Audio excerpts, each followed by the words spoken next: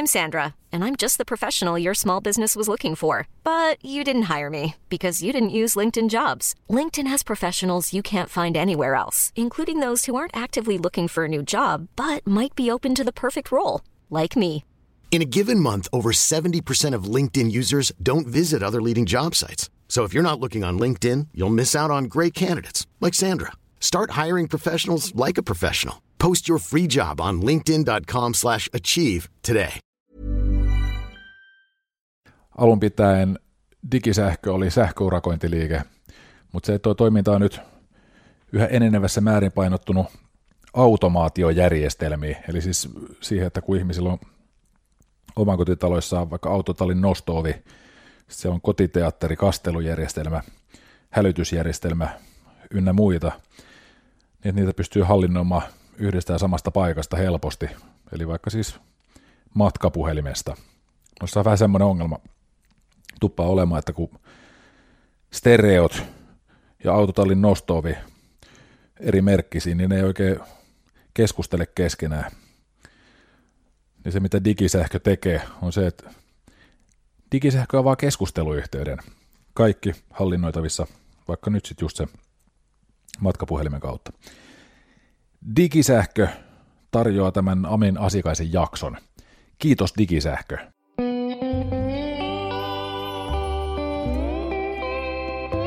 Cafe Lanzarote ja Lauri Saarilehto.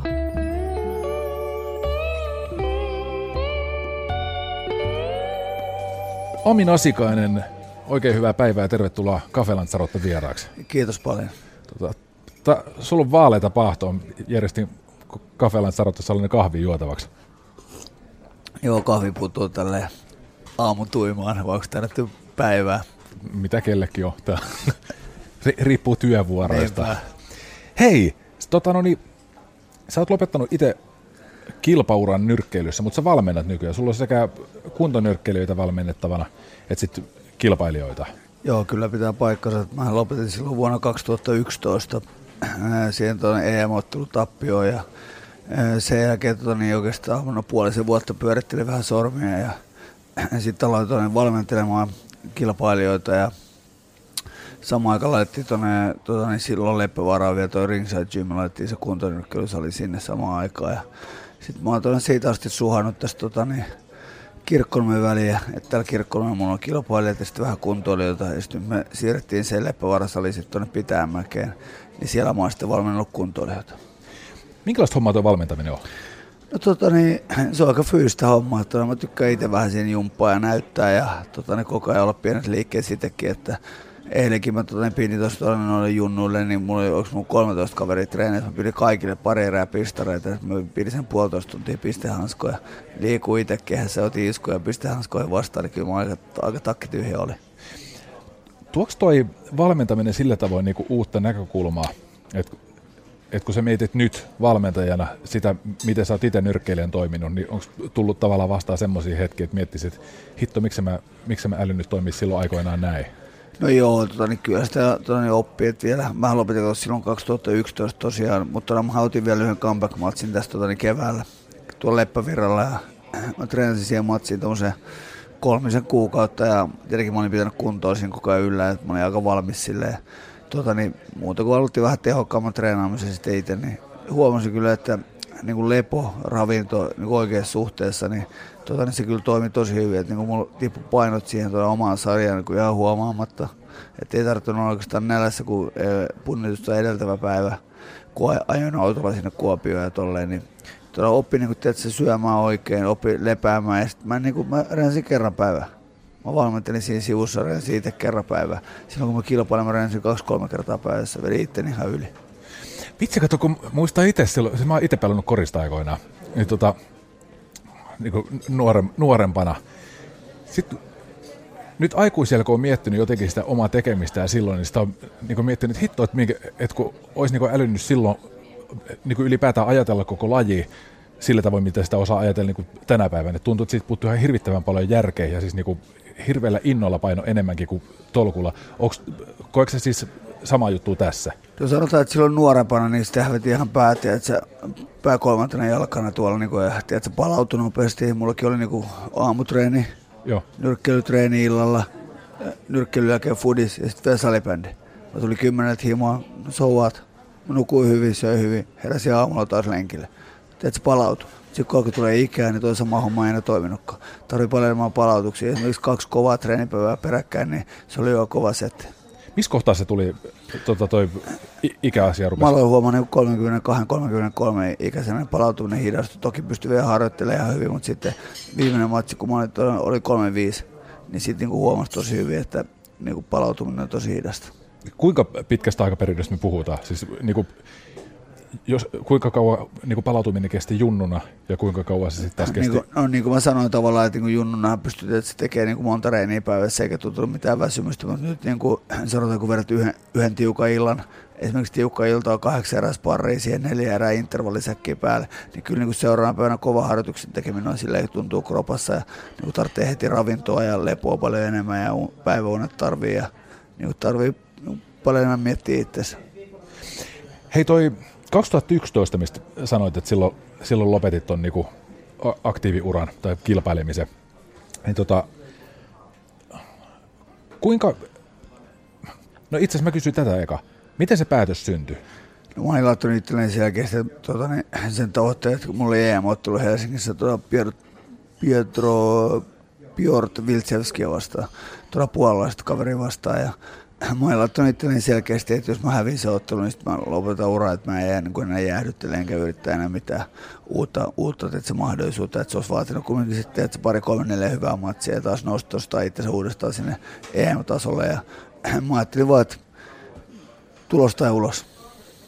Miten sä veikkaat, vaikuttiko toi ajatus siihen, miten se ottelu päättyi, että kun tavallaan oli etukäteen jo miettinyt, että jos mä häviän, niin sitten mä lopetan? No se oli jännä ottelu siinä suhteessa, että alkuhan lähti ihan tosi tasaisesti niin liikkeelle. Ja sitten oliko se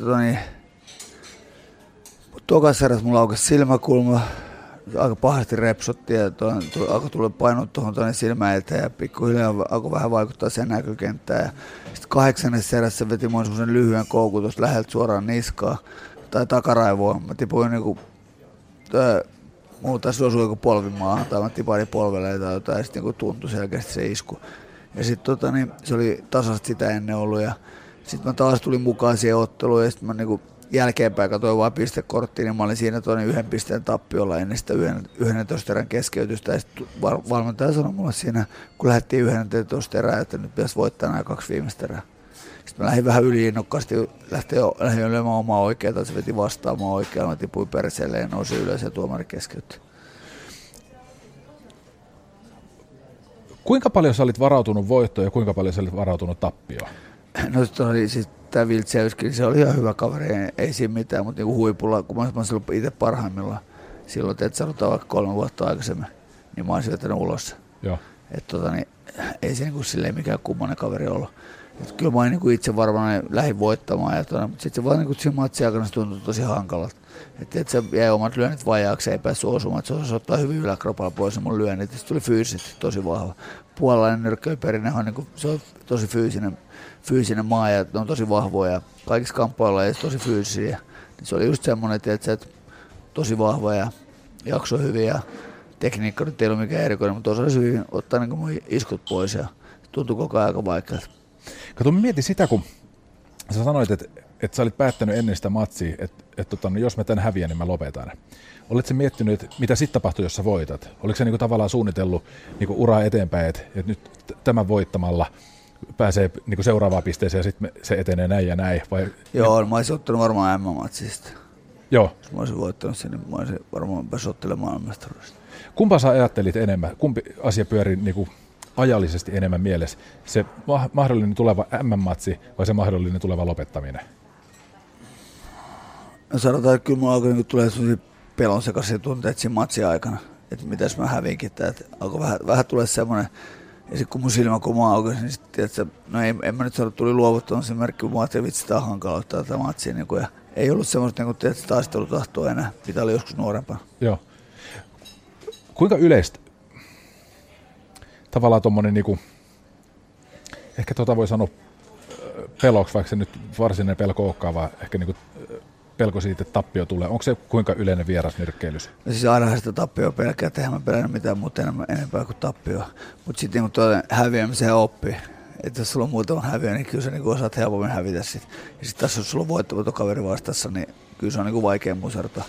Että niin sanotaan, että jos sulle tilataan vastustajan nyrkkeiluottelu ja silloin vaikka 6 häviöä, niin sä tiedät, että tavallaan se osaa hävitä. Ja sitten jos sulla on joku tuommoinen, että se ehkä 1 häviön kaveri tai kenellä ei ole 1 häviöitä, niin se on vaikea kyllä nujertaa. Okei. Et se on vähän sama asia, kun sut lyödään kerran lattia, niin sä menet seuraavan kerran sinne helpommin. Että niin kun teet, sä et aina itse vaan lupaa mennä, jos ei se ole ikinä lyöty. Aika mielenkiintoinen juttu. Hei, toi nyrkkeily, se on melkein puolet niin henkistä. Niin eli toisin sanoen ne tyypit, ketkä ei ole hävinnyt matseja, niin ne on kaikkein pahimpia vastustajia. On, siis on. Kyllä sä niinku tiedät kaveri, kun on hävinnyt, että se niinku osaa hävitä. Että se niinku, ei välttämättä ihan viimeisen asti suojele sitä listassa. Kun tämä on semmoinen asia, mikä jotenkin itseäni pikkusen ihmetyttänyt, että kun nyrkkeily liittyy tavallaan semmoinen niin tuloksellinen dramatiikka, että kun puhutaan, että nyt niin kuin esimerkiksi kun sunkin uraa seurasin, niin se, että tulee voittoa toisen perään ja niin tuntuu, että sen niin kehitys menee koko ajan ylöspäin. Ja sitten kuitenkin niin selostajat puhuu siitä, että okei, jos niin Amin häviää tämän matsin, niin se voi olla niin uran loppu. Sille, että miten niin, että eihän missään muussa lajissa ole sillä tavoin, että sä oot täysin voittamaton, kun 1 tappio, niin sitten kaikki on niin loppu. Mutta perustuuko se nimenomaan tähän? Siis, että... No siis sanotaan, että nyrkkeys on aina, varsinkin Suomessa. Suomessa, jos sulla tulee ensimmäinen tappio, niin suraa siinä. Että nyt se kannattaa lopettaa. Okei, jossain Meksikossa, että sä oot kunniakas kaveri, kun sulla on muutama tappio siellä. Että sieltä Meksikosta sut voi tulla vastaan, että se joku kaveri, on 30 matsia, 6 häviöä, niin se voi olla paha jätkä vieläkin. Se pitää vähän katsoa, että miten ne tappiot on tullut. Että onko se kaveri laittanut polven maahan ja luovuttanut, kääntänyt selkäänsä, ottanut helpot rahat pois. Vai onko se taistelu oikeasti verisesti. Sanotaan, jos tuolla Meksikossa ja arvostellaan tuommoisia. Esimerkiksi mä otin semmoista kaveria kuin Johnny Boy Campos vastaan. Se on parikertainen maailmanmestari, ottanut kaikkien maailman huippujen kanssa Jenkeissä, Madison Square Gardenissa. Ja, se tuli mua vastaan. Sillä oli 100 ammattilaisottelua. Joku ehkä oliko siellä 12 häviöä, 60 tyrmäysvoittoa, mutta se nyrkkelee vieläkin. Okei. Se on nyt joku 4, olisiko se 4-2. Niin se on tosi kuuluisa ja kunniakas kaveri ja se on vedetty vissiin ulos ehkä kerran tai 2. Mistä tuo ero johtuu? Miksi Suomessa 1 tappio on niin lopullinen ja Meksikossa se on kunniakas asia? Mä en tiedä just, että joku tennis, sä hävitsi koko ajan. Ja sitten esimerkiksi mä olisin vielä vertaan nyrkkeilyä ja vapaaottelua. Joo. Mä oon sitä mieltä, että vapaaottelussa on tosi vaikea saada tehtyä sankaritarinoita. Johtuen siitä, että nyrkkeilyssä joku Floyd Mayweather, sillä on lista 49-0. 49 matsia kaikki voittoja. Vapaaottelussa, niin tietysti siellä saattaa olla huippukaverin lista 15 voittoa, 7 häviöä. Eli vapaaottelussa niin harvoin tulee tommosia listoja, että vaikka 17-0 tai vastaavaa. Että niin vapaaottelussa se sattuman ja todennäköisyyden määrä hävitä matsi on paljon isompi kuin nyrkkeilyssä. Pienikin virhe matossa, sut voidaan kuristaa. Pienikin törmäys, pienellä hanskolla lyödään, tulee tyrmäys, mutta nyrkkeilyssä niin tuolla huippukaveri kyllä sekin niin pystyy klaaraamaan aika todennäköisesti niin sen vastustajansa. Mutta taas vapaaottelussa siinä on paljon isompi mahdollisuus hävitä. Onko nyrkkeilys? Ja toinen asia vielä, nyrkkeilyssä niin suojellaan aika paljon listoja, varsinkin uran alkuvaiheessa. Että kun otetaan niitä helppoa eikä parhaat välttämättä kohtaa. Vapaaottelussa taas niin siellä tehdään näitä mielenkiintoisempia matseja koko ajan. Onko toi kuinka tavallaan matemaattista, jos sä mietit, kun nyrkkeilyssä 1 tappion merkitys on niin iso, mitä se on, niin kuinka ratkaiseva asia on tavallaan se, että minkälaisia vastustajia hankitaan, että tavallaan se voittokulku olisi niin tietynlainen? On se kato selvää. Mullakin oli silloin lista, oliko mulla nyt joku 11 matsia kaikki voittoa. Mulle tuli Unkarista vastustaja, kenellä oli lista 12 matsia, 1 tappio. niin se ei ollut kohdannut ketään hyvää. Sitten se oli hävinnyt keskikertaiselle kaverille. Ja kumminkin 12 voittoa ja 1 häviö vaan listassa. Joo. Eli näyttää tosi hyvät listalta. Ja mä tyrmäsin tokas erässä. Se oli vaan niin kuin, se kaveri oli tehty lista. Ja sitten niin mä otin kerran yhtä argentiinalaista kaveri vastaankin, oli 12-0 lista. Niin mä tyrmäsin sen 3. erässä. Silloin oli kanssa, että se ei ollut ottanut ketään huippuvastusta ei vastaan. Eli se pystyy aika hyvin katsoa sitä, ketä vastaan se on ottanut. Ja vähän sitä listaa tarkistella vähän tarkemmin, niin se kyllä huomaa, että onko tehty lista vai ei. Mihin sun hyvyys nyrkkeilyssä perustui? Miksi sä olit niin hyvä kuin sä olit? No mulla oli hyvä semmoinen ajoitus ja mä osasin lyödä vastaan ja hyviä vastaiskuja. Ja sitten mulla oli hyvä kunto ja mä olin päättäväinen ja rohkea. Ja miten kaikkea nyt nyrkkeilijä tarvitsee. En mä erityisen nopea ollut. Mä olin semmoinen seminopea, mulla oli hyvä ajoitus. Mä osasin lyödä yhtäaikaisia vastaiskuja. Kaveri lähti tulemaan, mä uskoisin lyödä niin sanotusti ristiin. Eli mä en odottanut omaa vuoroa, vaan mä löin sinne väliin. Ja usein mä osuin ja kaveri ei. Kuinka lähellä kulkee rohkeuden ja tyhmän rohkeuden välinen raja? No sanotaan, että mä oon ottanut kerran elämän isommassa matsissa, niin ollut tyhmän rohkea ja hävinnyt siinä. Hävinnyt rahaa 500,000 ja hävinnyt matsia. Aika lähellä. Siinä on tyhmän rohkea. Mitä tapahtui siis? Mä voitin Sylvesteri vuonna 2006 EM-matsissa tyrmäyksellä 8. erässä. Mulle tarvittiin siinä välissä M-matsi ja mä kieltäydyin siitä, kun mulla oli sovittu Sylvesterin kanssa uusita matsia. Joo. Mä lähdin Sylvesterin vastaan uusita matsia itse varmaan niin kuin pitää, mutta ehkä liian, koska mulla oli tyrmäysvoitto alla. Eka erä, samaan aikaan kuin eka erä kongissa, mä lyön vasemman koukun Sylvesterin, se tippuu perseelle ja tuomari ottaa sen syväkyykystä ylös ja taluttaa kulmaa. Matsi olisi loppunut siihen, todennäköisesti, jos olisi ollut vaikka pari sekuntia enemmän aikaa. Joo. Tokas eräs mä lyön kaveri ihan sekaisin, se sitoo mua, että se paniikissa jalat on ihan sekaisin ja taas hoipertelee kulmaa. 7. erässä lähdetään lyömään yhtä aikaa vasenta koukkua, se osuu. Mulla on leuvakärkemäen, tipun perseelle, välilivy pullahtaa selästä pois, jalat menee ihan, että se veteläksi.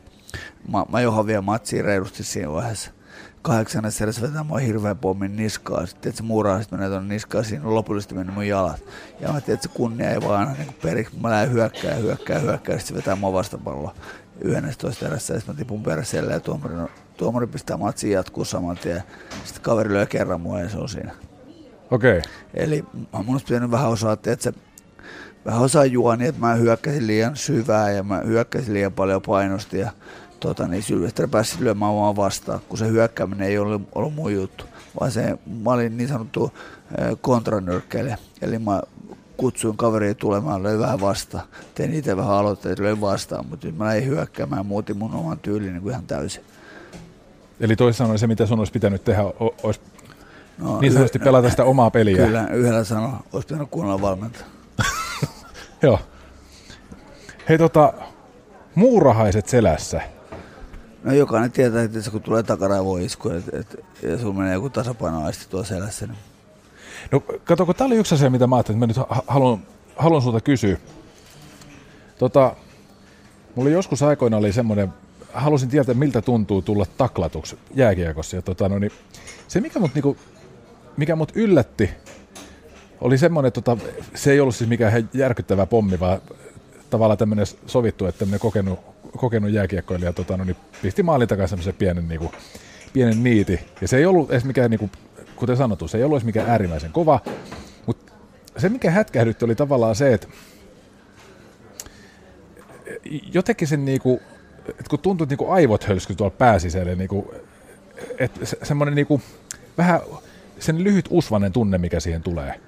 Miltä tuntuu kehässä, kun tulee, kuinka pitkäksi aikaa se vie sut toimintakykyä, tai miltä se tuntuu, kun rikki osuu? No siis siinä tulee erilaisia reaktioita. Tulee joskus näkyy salamoita, joo. Joskus näkyy tähtiä, joskus tulee joku vanha muisto mieleen, eli tulee pommi, ja sulla tulee joku vanha flashback. Siis minkä tyyppisiä ajatuksia? No joku vaikka, tiedätkö, vanha lapsuuden, vaikka joku, tiedätkö, juttu, vaikka joku keinuminen tai joku flashback. Oho. Vanha juttu. Tiedätkö, kun aivot heilahtaa, tasapainoisesti menee. Tai sitten tulee vaan semmoinen yhtäkkiä semmoinen salamavalo, sitten vaan tiput perseelle ja nousit heti ylös, ja sä oot ihan kunnossa. Tai sitten tulee isku, kehä saattaa pyöriä pitkään aikaa ympyrää. ja sun menee jalat. Eli tasapainoisesti, että se kehä pyörii ympärillä. Teet paljon kuperkeikkoja peräkkäin, niin semmoinen fiilis. Tai sitten tulee ihan silleen, että sä nukut täysin, ja sitä mä en ikinä kokenut, mutta sanotaan, että tulee vaan mustaa ja sitten heräät kanvesilta ja et välttämättä muista mitään koko päivästä. Onko toiko sanoit, että tekee niinku niitä kuperkeikkoja niinku paljon peräkkäin, niin sama fiilis. Onko siis sillä tavoin, niinku, järkitoimia skarpisti, että tiedostaa tilanteen ja tajua missä on ja niinku näin edespäin, mutta ei vaan niinku kroppa ei niinku tottele, että ei pääse pystyyn. Joo, kyllä. Tai sitten sun voi vaikka, tietysti tiput perseelle ja sit sun puutuu jalka. Sun menee toinen jalka ihan tunnottomaksi, semmoinenkin voi käydä. Tai just tulee niitä muurahaisia selkää. Niin siis tuntuu siltä, niin kuin sulla olisi muurahaisia selkää. Joo, tai sitten sun voi mennä jalka silleen, että sun jalka puutuu ihan täysin, että sä et pääse ylös. Että sä yrität nousta, niin sun jalka ei niinku pidä. Semmoinenkin voi tulla, eli sun halvaantuu tavallaan toinen puoli hetkeksi. Miten jäätävä. Joo, kaiken näköisiä. Tai sit sun voi tulla just semmoinen fiilis, että sä oot vetänyt, tiedät sä, viskipulla. Että sun menee jalat, tiedät sä, että sä oot ihan sekas. Niin se fyysinen puoli. Joo, että sä niinku, sä nousit, tiput peräselle ja nousit ylös taas, että sä pyörii kehää ympäri, sä oot vetänyt viskipulla, semmoista on ollut paljon. Sitten niinku sä luulet itse, että sä oot ihan skarppina näytät tuomarilla, mä haluan jatkaa, mutta sit sä vaan vedät kuin känninen siellä kehässä. Ja sit sä näytät vaan tuomarilla, että haluat jatkaa ja sit suutut sille, kun se keskeyttää. Siis tommosia on paljon. Hei, mä palaan noihin muurahaisiin sen verran. Onko ne muurahaiset, onko se sen niinku letka niitä muurahaisia vai sillä tavalla koko selkäytään muurahaisia? No tiedätkö, kun sä oot sohvalla jalka vähän jossain asennossa näin, sit sun puutuu niinku jalka. Sitten semmoinen, että se vähän samanlainen fiilis. Okei. Okay. Joo, mä ajattelin, että onko se niinku semmoinen, mä olisin kysynyt seuraavasti, onko niinku ihan alla vai ihan päällä ne muurahaisia? Joo, vähän semmoinen, että se puutuu näin, semmoinen niinku säkenöi. Tai silleen, että se pistelee joka paikka. Vähän semmoinen fiilis. Nyt kun tuli tuosta mieleen, kun näytit, että pistää jalankoukkuun sohvalle se puutuu. Mä muistan, mä tein joskus itse sellaisia palautusharjoituksia, että nosti jalat niinku seinään vasten ylös sillä tavoin, että puudutti omat jalkansa ja sen jälkeen otti ne pikkuhiljaa alas, niin sai niinku tavallaan vetreytettyä, että pystyi vetämään niinku sekä aamutreeni että iltatreeni paremmin. Mutta mä muistan, että siihen liittyi sellainen mielenkiintoinen piirre. Mä tein tätä muun muassa armeija-aikana. Niin makasin sieltä niin tuvan seinustalla jalat ylhäällä sillä tavalla, että jalat on puutuneet, niin huomasin, että siinä vaiheessa, kun tuli, niin armeijakavereet tuli samaan tupaan, niin tuli ihan hirvittävän niin paniikki tavallaan siitä, että joku tulee repimään, niin tulee repi mun kynsiä varpaista irti. Siis täysin irrationaalinen pelko, ei perustunut niin mihinkään, mutta huomasin, että jotenkin olo oli sillä tavoin haavoittuvainen, koska koki, että jalat ei ole toimintakuntoiset, että sitä huomasi, että se luottamus niin ympärillä oleviin ihmisiin loppui niin ihan täysin. Tapahtuuko tämä nyrkkeilys? Onko sä huomannut? En mä ehkä tolleen huomaa. Okei. Niin tavallaan se ei, että se ei murenna sun taktiikkaa, jos tulee jotain tämmöisiä? No, mulla oli yleensä silleen, että se en mä aina näyttänyt sitä osumaa vastustaa. Jos tuli semmoinen osuma, että sun välähti päästä, niin en mä näyttänyt sitä välttämättä. Ei se huomannut mitään. Kun mä menin vaikka, se löi mua, niin mä olin itse samaan aikaan, siihen meni kiinni tai jotain. Mutta tietenkin se tuntuu olemaan yleensä nyrkissä, kun sulla osuu hyvin. Jos sä tunnet niin rystyssä sen kaverin pään, niin silloin sitä on sattunut usein. Ja sitten jos se osuu just tänne leuaan ja korvaan ja ohi mun poskipään, niin tietäminen. Kyllä sä niin näet sit kaverissa, kun se vähän notkahtaa polvet. Eli sanotaan, että jos sä näet kaverin vähän notkahtaa polvet, niin kyllä se niin välähtää päässä. Miten sä fuulasit, että sulle ei välähtänyt nyt päässä? No mä saatoin jotain näyttää tai jotain, että ei niin tunnu missään tai jotain, tiedätkö. No monesti jos tulee joku kova osuma, sitten vähän nopeasti välähtää ja palautuu nopeasti, niin joskus joku näyttää, että se yhden jalan seisomista siinä niin näyttää, että kaikki on kunnossa niin kuin jokilla. Okei. Niin kääntää se sitten, joskus moni nauraa, kun niitä sattuu. Siellä erilaisia just tämmöisiä, että se niin yrittää kääntää se toistepäin se homma, ettei tunnu missään. Mutta sitten niin tuollainen kova osuma, kyllä sä niin näet sitten tasapainoisesti menee. Kuinka paljon tuo vaikuttaa oma tekemiseen, kun sä huomaat, että nyt tuohon kaveri osuu? No, kyllä mä nopeasti jatkoin. Mä olin siinä poikkeuksellinen nyrkkeily, että mä käytin aina ne paikat hyväksi. Et mä että kun joku nyrkkeily saattaa, se osuu hyvin näin, niin sitten siinä menee se 2-3 sekuntia, kun se tajuu edes mitään. Niin mä kyllä menin heti perään ja vedin ulos. Miten nyt kun tuli tuosta lopettamista ja pysäyttämisestä puhe, ja niin nämä tämmöiset Itse oli mielenkiintoinen, että näkee päässä jotain lapsuuden aikaisia keinumiskuvia. Kuinka pitkäksi aikaa, tai kuinka pitkiä taukoja siellä kehästä tulee tavallaan siitä, että ei ole täysin tilanteen tasalla?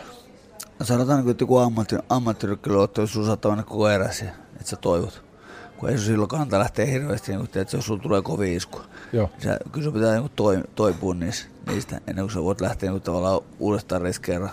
Koska ammattirykkelöissä ne osumat kertautuu, se vaikutus. Sulla tulee ekasta tokas erästä, että se kovin oikeita suoraan tuot käden yli ja että se välähtelee pääsen. Niin teet sun kynnys, niin kun tiedät, että sä tulet tyrmätyksi, niin se pienenee koko ajan. Sun toleranssi pienenee.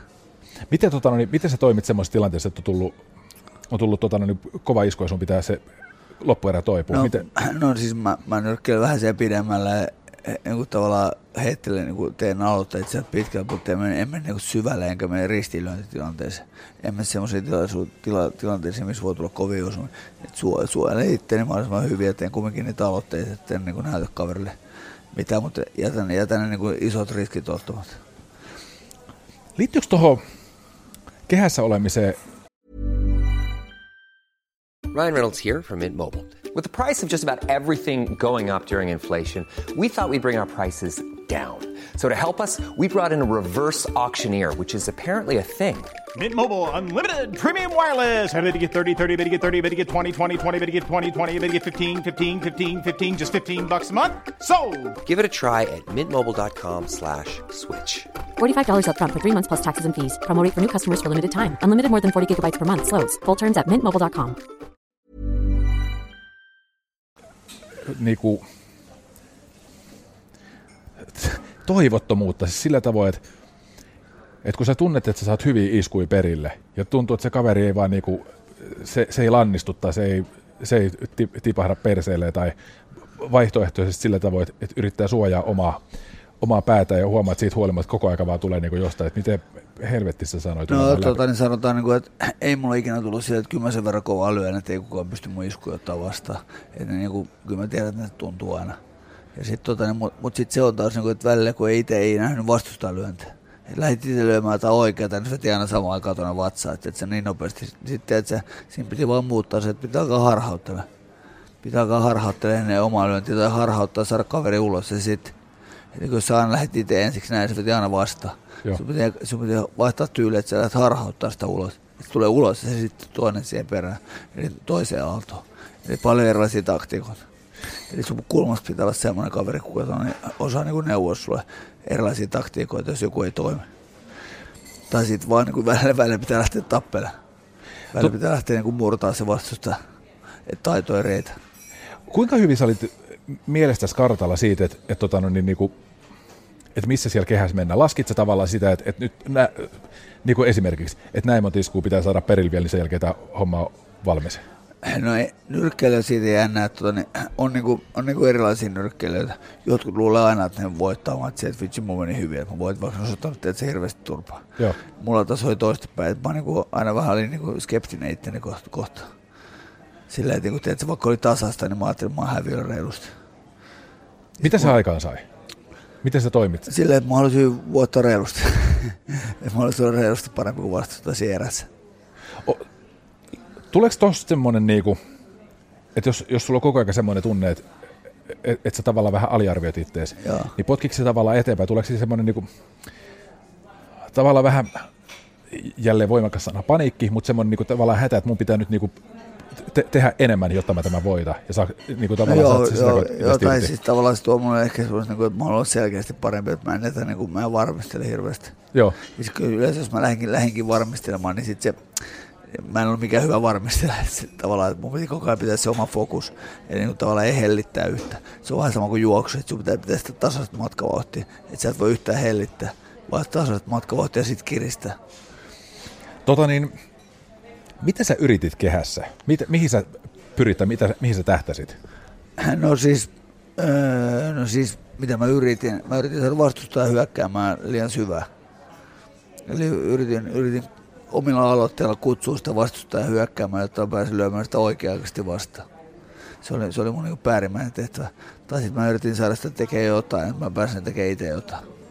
Odotit sä siis sitä, että niinku, tavallaan kyttäisit sitä, että kun sen käsi lähtee lyöntiin, niin silloin sä isket. Joo, sitä, tai sitten että se tulee jaloilla vähän eteenpäin. Mä pystyn ottaa vähän itse jalalla taakse ja tulla sitten siihen vastaan.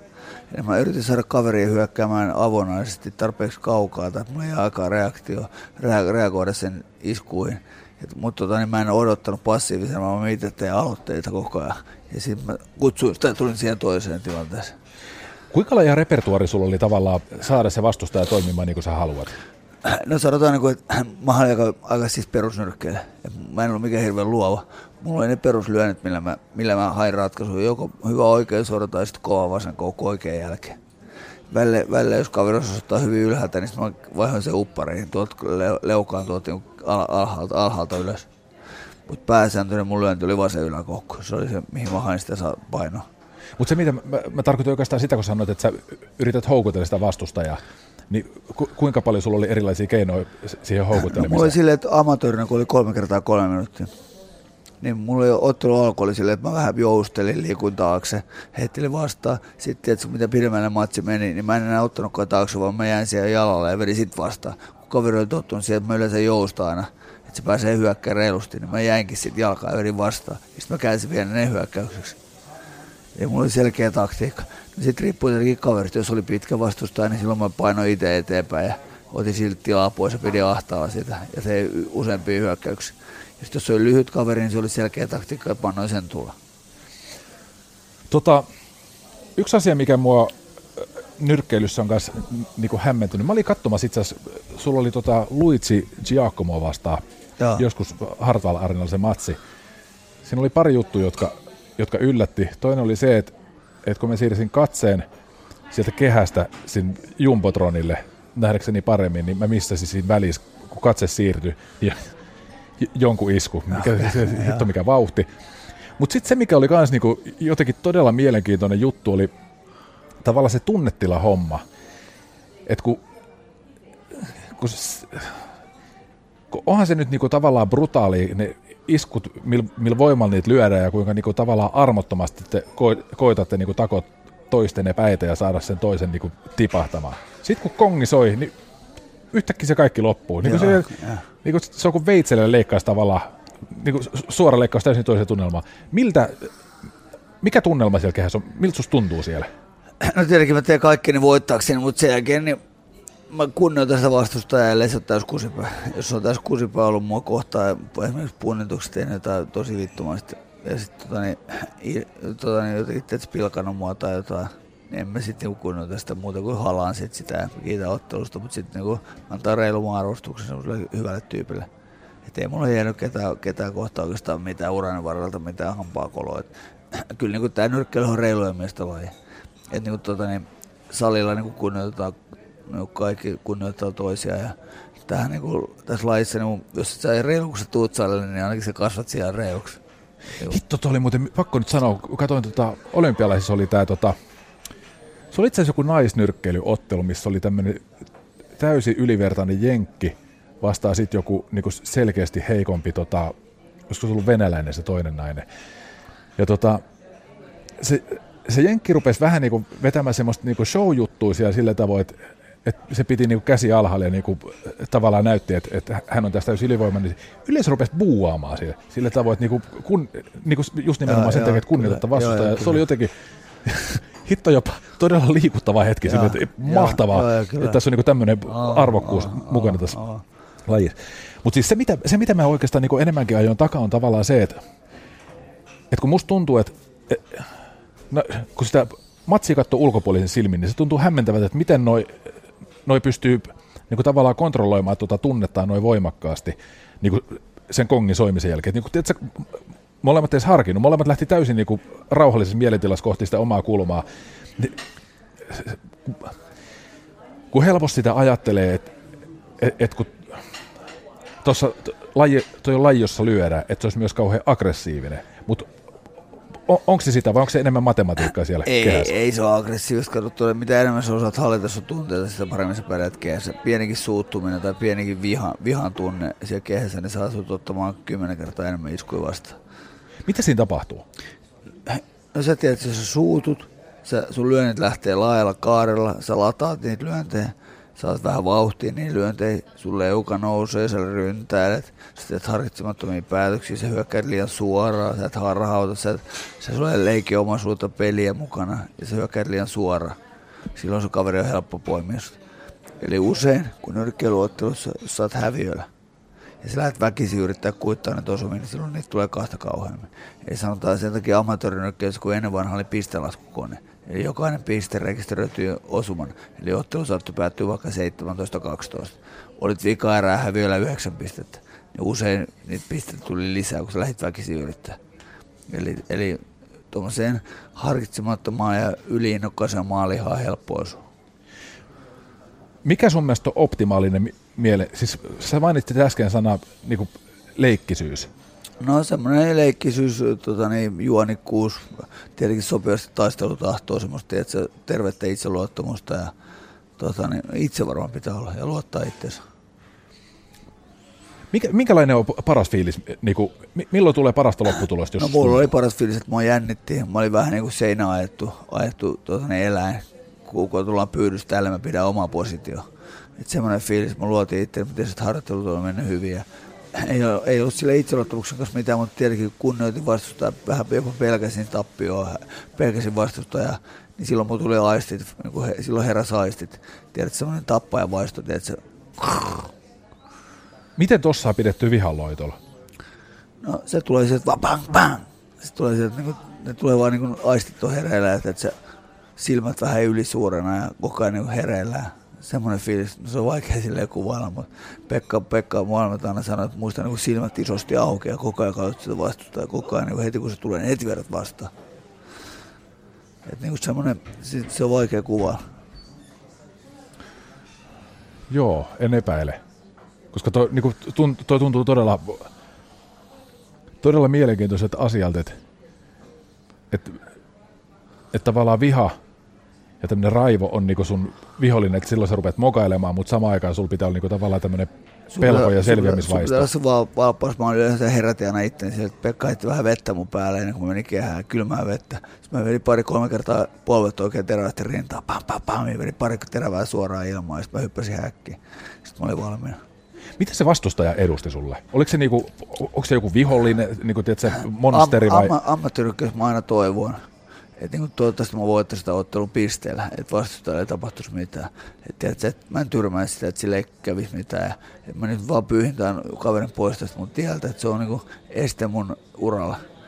Este mulle tavallaan paremmasta elämästä, että mä pääsen isompiin matseihin ja paremmin saa siitä taloudellista hyötyä. Että se ei vie mun työpaikkaa, tai niinku se ei vie mun duunia. Jos mä häviin sille, niin se saattaa, että se vie mun duunia ja mun loppuu nyrkkeily siihen. Et tavallaan se oli vaan este. Se oli este mun bisnekseen. Mitä sun piti varoa siellä kehässä? Varoa tekemästä virheitä. Iso pelko oli se, että pystyykö mä olemaan niin hyvä, mitä mä oikeasti oon. Että mä en alisuorita. Että tiedät, se mulla on yksi matsi käynyt silleen, että tiedät, mä lähdin unessa matsiin ja kaveri veti mua vasemmalla koukumaan ja puhuin perseelle, niin enkä ikinä toipunut siitä. Hävisi eka erätyrmäyksellä tai keskeytyksellä. Että mä floppasin täysin siinä matsiin. Onko tarkoitus keskittyä enemmän siihen omaan tekemiseen vai siihen, mitä se vastustaja yrittää? No kyllä mä siihen omaan tekemiseen lähden. Mun pysyy hyvin kädet ylhäällä paketti kanssa ja mä tein sitä, mitä mä osaan. Ja sitten vähän paremmin. Joo. Että en mä siihen vastustaa silleen keskity. Hei toi tappiohomma. Sitten kun ottelu on hävitty, niin kuinka raskaat paikkoja ne on? Kyllä siinä meni aikaa, varsinkin eka tappio meni siinä, niin kuin en mä välttämättä ekasta tappiosta toipunut ikinä. Et varmaan oli koko muuraan siellä peikkona. Et silloin ennen sitä ekaa matsia mä ajattelin ikinä, että mä häviin, enkä ikinä me kanveisiin enkä mitään. Mutta se vaan tuli sieltä sitten. Mulla oli silloin listalla joku 22 matsia silloin. Kaikki voittoja, 19 tyrmäyksiä. Siis en mä kuvitellut sitä, että mä olisin hävinnyt sillä. Sitten mun meni vielä se välillä, pullahti pois paikoilta, niin mulla oli sitten, oliko mulla joku kuukauden tämmöinen panakodikuuri siinä, ei pystynyt treenaakaan ja oli siinä mieliaikamaassa ja tuonne Prismaan, kun meni ostoksille ja porukkat silleen, niin kun tuli vastaan nyökkäs silleen, että otan osaa, että suurin piirtein, että joku on kuollut ja kaikki aina puhuu, että no mitäs nyt ja Siis se oli iso aihe, se iso puheenaihe. Minkälaisia ajatuksia sinulla itsellä kävi päässä? Mikä sitten teki tavallaan raskaa? Muuttuiko minäkuva esimerkiksi? Nyrkkeiden pahin pelko on tyrmätyksi tuleminen. Ja mä hävisin, en tyrmäyksellä, täydellä tyrmäyksellä, mutta keskeytyksellä. Ei ollut siisti pistehäviö. Kävin kanveesissa, nousin ylös, menin uudestaan polville, keskeytettiin. Siis oli se nyt hirveä, että tiedät sä, tulla Saksasta maanantaina himaan, avaa päivän lehti, katsoi mä siellä perseellä etusivulla. Niin oli se nyt, tiedät sen noloa ja nöyryyttävää. No tää oli itse asiassa, mitä mä mietin, että liittyykö toi tavallaan ahdistus siihen nöyryytykseen? Onko se tavallaan semmoinen... Julkinen nöyryytys. Onko se pahin, mikä tuohon liittyy? No on se esimerkiksi joku paini, niin sä menet siinä selälleen ja souat. Sitten sä oot ensi viikonloppuna uuden matsin. Nyrkkäys, että sä lataat kaikki tuohon. Mulla ei M-matsit oli tarjolla ennen sitä. Meni kaikki romahti. Seuraavaksi mä otin joku 4 erän matsi Ruotsissa ja yritin lähteä kohottaa itseluottamusta. Otin 2-3 semmoista comeback-matsia siihen ja sitten CG mä otin vasta uuden stepin. Että en mä voinut heti lähteä mihinkään isoja matseja uudestaan. No nyt kun miettii tätä asiaa niin, että nyt sulla on valmennettavia, sulla on kilpanyrkkelijöitä, jota sä sparraat ja coachaat, teet niistä huippuja. Onko tämä semmoinen asia, mihin kannattaa, tai mihin sä koet, että kannattaa kiinnittää huomioon tavallaan? No sen verran nuoria vielä, että amatöörinähän niin tappiot tulee väkisin. Sulla saattaa olla amatööriuralla 200-300 amatööriottelua. Niitä tappiot tulee, niitä tulee väkisin. On kansainvälisiä turnauksia, missä on maajoukkuekaverit, ne on kaikki suurin piirtein samalla viivalla. Että Ukrainaa, Venäjää, Suomea, siellä on, että saattaa tulla tappioita. Mutta tietenkin niillä on ihan sama juttu. Ne tähtää, että se on monta kuukautta, puoli vuotta jokin, joka EM tai MM. Menee sinne ja häviää ekalla kierroksella matsi, se oli siinä. Käy leireillä, siinä on 2 kuukautta leiritystä alla ja kaikki. Niin kyllä se vaatii. Mutta se itse mä oon jälkeenpäin mietin, että mä olisin jopa tarttunut henkistä apua. Kallokutista. Koska toi tappio, niin se on iso trauma, mikä pitää käsitellä, että sitä ei tule uudestaan. Niin siinä olisi tarttunut kyllä ammattiapua. Onko tuo semmoinen asia, mitä sä haluaisit ajaa suomalaisessa nyrkkeilyssä eteenpäin, jopa menestyksen nimissä? No kyllä sitä pitäisi Kyllä sitä pitäisi ajaa että eteenpäin. Että siinä on sitten joku ammattilainen. Silloin kun mä olin olympiakomitea, amatöörin olympiakomitea valmennusringissä, niin meillähän oli henkinen valmentaja, kuka auttoi mua tosi paljon. Eli se osasi antaa sellaisia harjoitteita, että minä pystyin rentouttamaan itteni erätauolla, leireillä, treeneen välissä ja harjoituskaudella muutenkin. Se oli mulle tosi iso apu. Minkälaisia nuo harjoitteet oli? Me tehtiin hengitysharjoitteita, tavoitteen asettelumalleja ja yleistä semmoista rauhoittumista. Eli mä kuuntelin tämmöisiä erilaisia nauhoja, rauhoituin leirilläkin hotellihuoneessa ja urheiluopistolla huoneessa, kuuntelin rentoudun, kuuntelin hengitysrentoutusta, tein tavoitteen asettelumalleja paperille, sieltä vähän kummasin pois, nyt ollaan vähän jäljessä, vähän välillä piirsin ylemmäksi, missä ollaan, että nyt ollaan 75%, välillä vähän kummassa, nyt ollaan enää 55. Tiettyjä tavoitteita, siinä oli henkinen puoli, erätauko, rentoutuminen, pukuhuoneen jännitys, vasen suora, oikea suora, liikkuvuus, kaikki eri osa-alueet. Ja niihin mä aina keskityin per treeni. Mulla oli joku treeni silleen, että mä harjoittelin sisäistä valmentajan ohjeita. Siis ihan perus. Miten sanoit, että erätauoille? Että sitä... Mä olin Kööpenhaminan turnauksessa vuonna, oliko se joku 99. Faija tuli katsoa matseja. Mä en jäänyt tiedä, kun Faija tuli katsoa. Mulla oli kuubalaiset vastaan matseja. Ekara oli, mä hävisin ekara joku ehkä jollain muutamalla osumapista. Mä tulin kulmaan, että mä olin ihan paniikissa. Paljon mä oon jäljessä. Tiedätkö, katsoin Faijaa katsomaan, katsoin valmentaja. Niin valmentaja sanoi mulle jälkeen, että siinä olisi meille tehnyt antaa mulle diapamea. Tiedätkö, kun mä olin ihan hiilen. Joo. Mä en pystynyt rauhoittumaan. Normaalisti kun mä tulin kulmaan, niin mä menin selän sinne taakse, 2 kertaa happea, syvää happea ja sitten vähän juomaa ja sitten kuuntelin ohjeet ja sisäisesti ne ohjeet. Nyt mä en pystynyt, että mä olin ihan hiilen. Paljon jäljessä, niin että se ei sitten tule mitään. 2 kahvia tuli turpaan. Että just se niin erätauko on minuutti, siinä pitäisi pystyä rentoutumaan, keskittyä ja ottaa hyvät ohjeet, 2-3 hyvää ohjetta vastaan. Sä viet, toisin sanoen optimitilanne on se, että sä viet ajatukset, niin kuin suljet kaiken muun paitsi se, mitä valmentaja sanoo. Joo, että se niin edellinen erä on mennyt ja siihen on turha niin alkaa mitään miettiä, kun siinä on minuutti aikaa niin tehdä korjaa ne virheet ja tehdä parempi seuraava erä. Kysyn euforiasta, euforian tunne. Mikä on se, mikä niin kuin, aikaa saa kylmän väreet? Mikä aikaa saa sen, mikä tuo suurimman nautinnon? Mikä on parhaita hetkiä? Kylmät väreet tulee siinä, kun Hells Bells lähti soimaan ja oli aikana lähteä kehään. Niin siinä tuli semmoista kylmät väreet ja nousi se fiilis. Ja sitten parhaat fiilikset tulee siitä, että tiedät, kaikki onnistuu. Kun välillä on semmoinen fiilis, että kaikki onnistuu. Eli puolustat, liikut, heidät vastaan just oikeaan ajoitat iskut ja nautit siitä. Niin kun nytkin me oltiin Ruskea suolta tuolla salikilpailussa junnojen kanssa. Just teillä katsottiin nauhalta tämän junnun matsin. Toinen 12-vuotias poika. Niin se oli hyvä, kun tuonne erä alkaa. Se vetää pari vasenta niin suoraan päähän, pikku väistöä oikein sen perään. Sitten mä huudan sieltä kulmasta, nautii. Niin se on just sitä nauttimista. Sä oot ihan flowssa vedät se. Sulla onnistuu kaikki. Että se ei jännitä yhtään, vaan että se heittää vaan, se osuu hyvin, toinen vaan se väistyy oikein, kaikki menee, niin että se, mitä se tekee, niin osuu. Niin se on niin paras fiilis. Miltä se tuntuu, kun Hells Bells soi? No nykyäänkin, kun mä kuulen Hells Bells, niin aina mun tulee mieleen kehän nousu. Että se Hartwall-arenassa, kun varmaan muistat, se kello oli siellä katossa. Että se yhtäkkiä alkaa Hells Bells soimaan, että se räjähtää se kello, sieltä tulee salamavaloja ja tähtiä, vaikka mitä, tiedät sä. Että kyllähän se on oikein sellainen fiilis, että nyt on niinku duunipäivää ja yleisön on aina seisoo mun matseissa. Sitä fiilistä kaipaisi vieläkin. Tiedätkö, mun on pakko sanoa, että mä oon kelannut tätä nimenomaista kysymystä niin kuin siitä Luigi Giacomo-ottelusta alkaen, koska mä muistan se, kun se Tuutsin kehä ja tää Hells Bells soi, niin jotenkin se, että kun siellä meni itselläkin niin kylmän väreet katsomossa, se oli jotenkin todella vaikuttava ja niin semmoinen just euforinen hetki. Niin itse asiassa hemmetin hienoa, että pääsin nyt kysymään tämän sulta.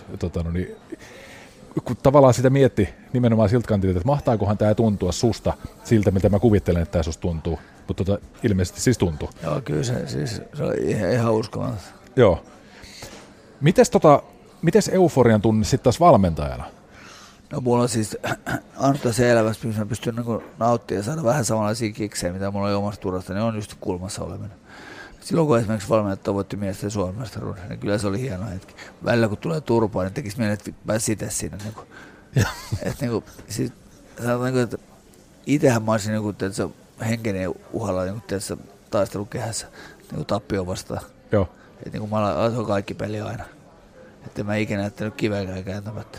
Mutta mä olisin myös valmis tekemään mun valmennettavaa eteen sen sama. Että kun me treenataan, niin mä ajattelin aina sen valmentaa kaikki etuuksia ja siis asetun sen housuihin ja haluan jeesaa sitä. Et mua vähän harmittaa, että kun mulla ei ole aikaa tarpeeksi tässä, että kun on rajallinen aika, pitää hoitaa duunit. Kuntovalmennus on kumminkin se homma, mistä mä saan sen rahan ja liksan ja elätän perheen ja mulla on monta lasta. Ja, että se kilpavalmennus on, se on vähän niin kuin harrastus. Joo. Niin harmittaa, kun ei ole aikaa.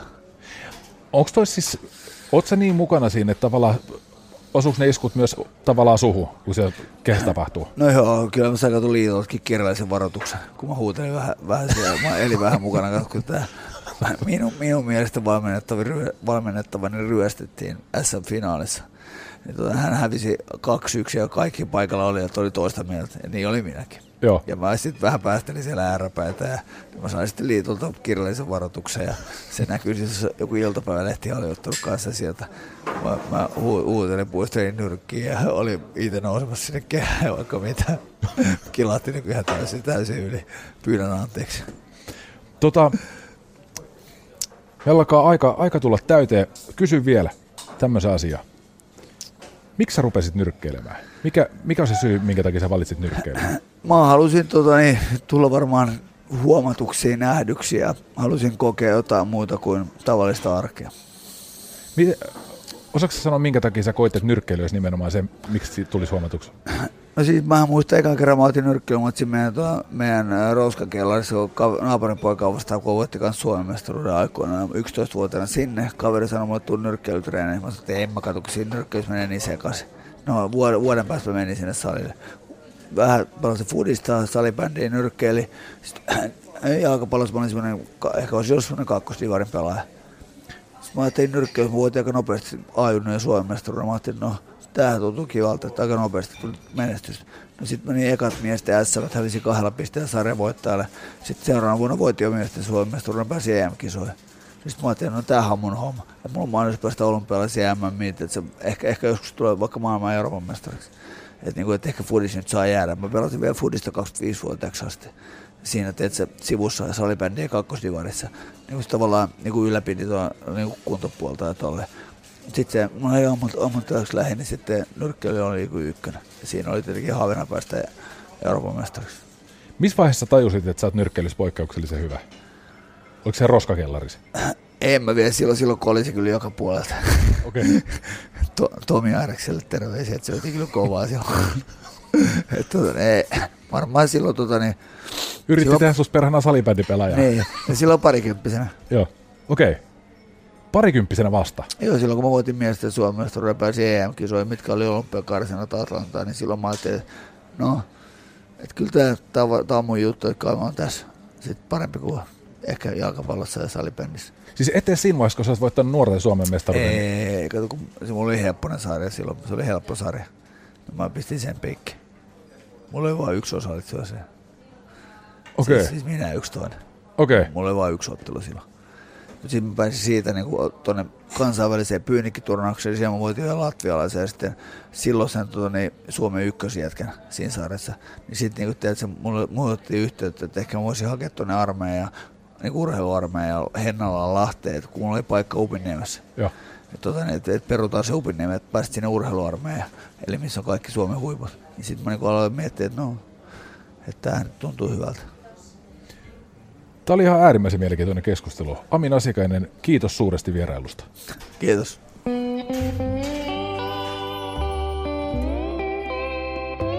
Cafe Lanzarote ja Lauri Saarilehto.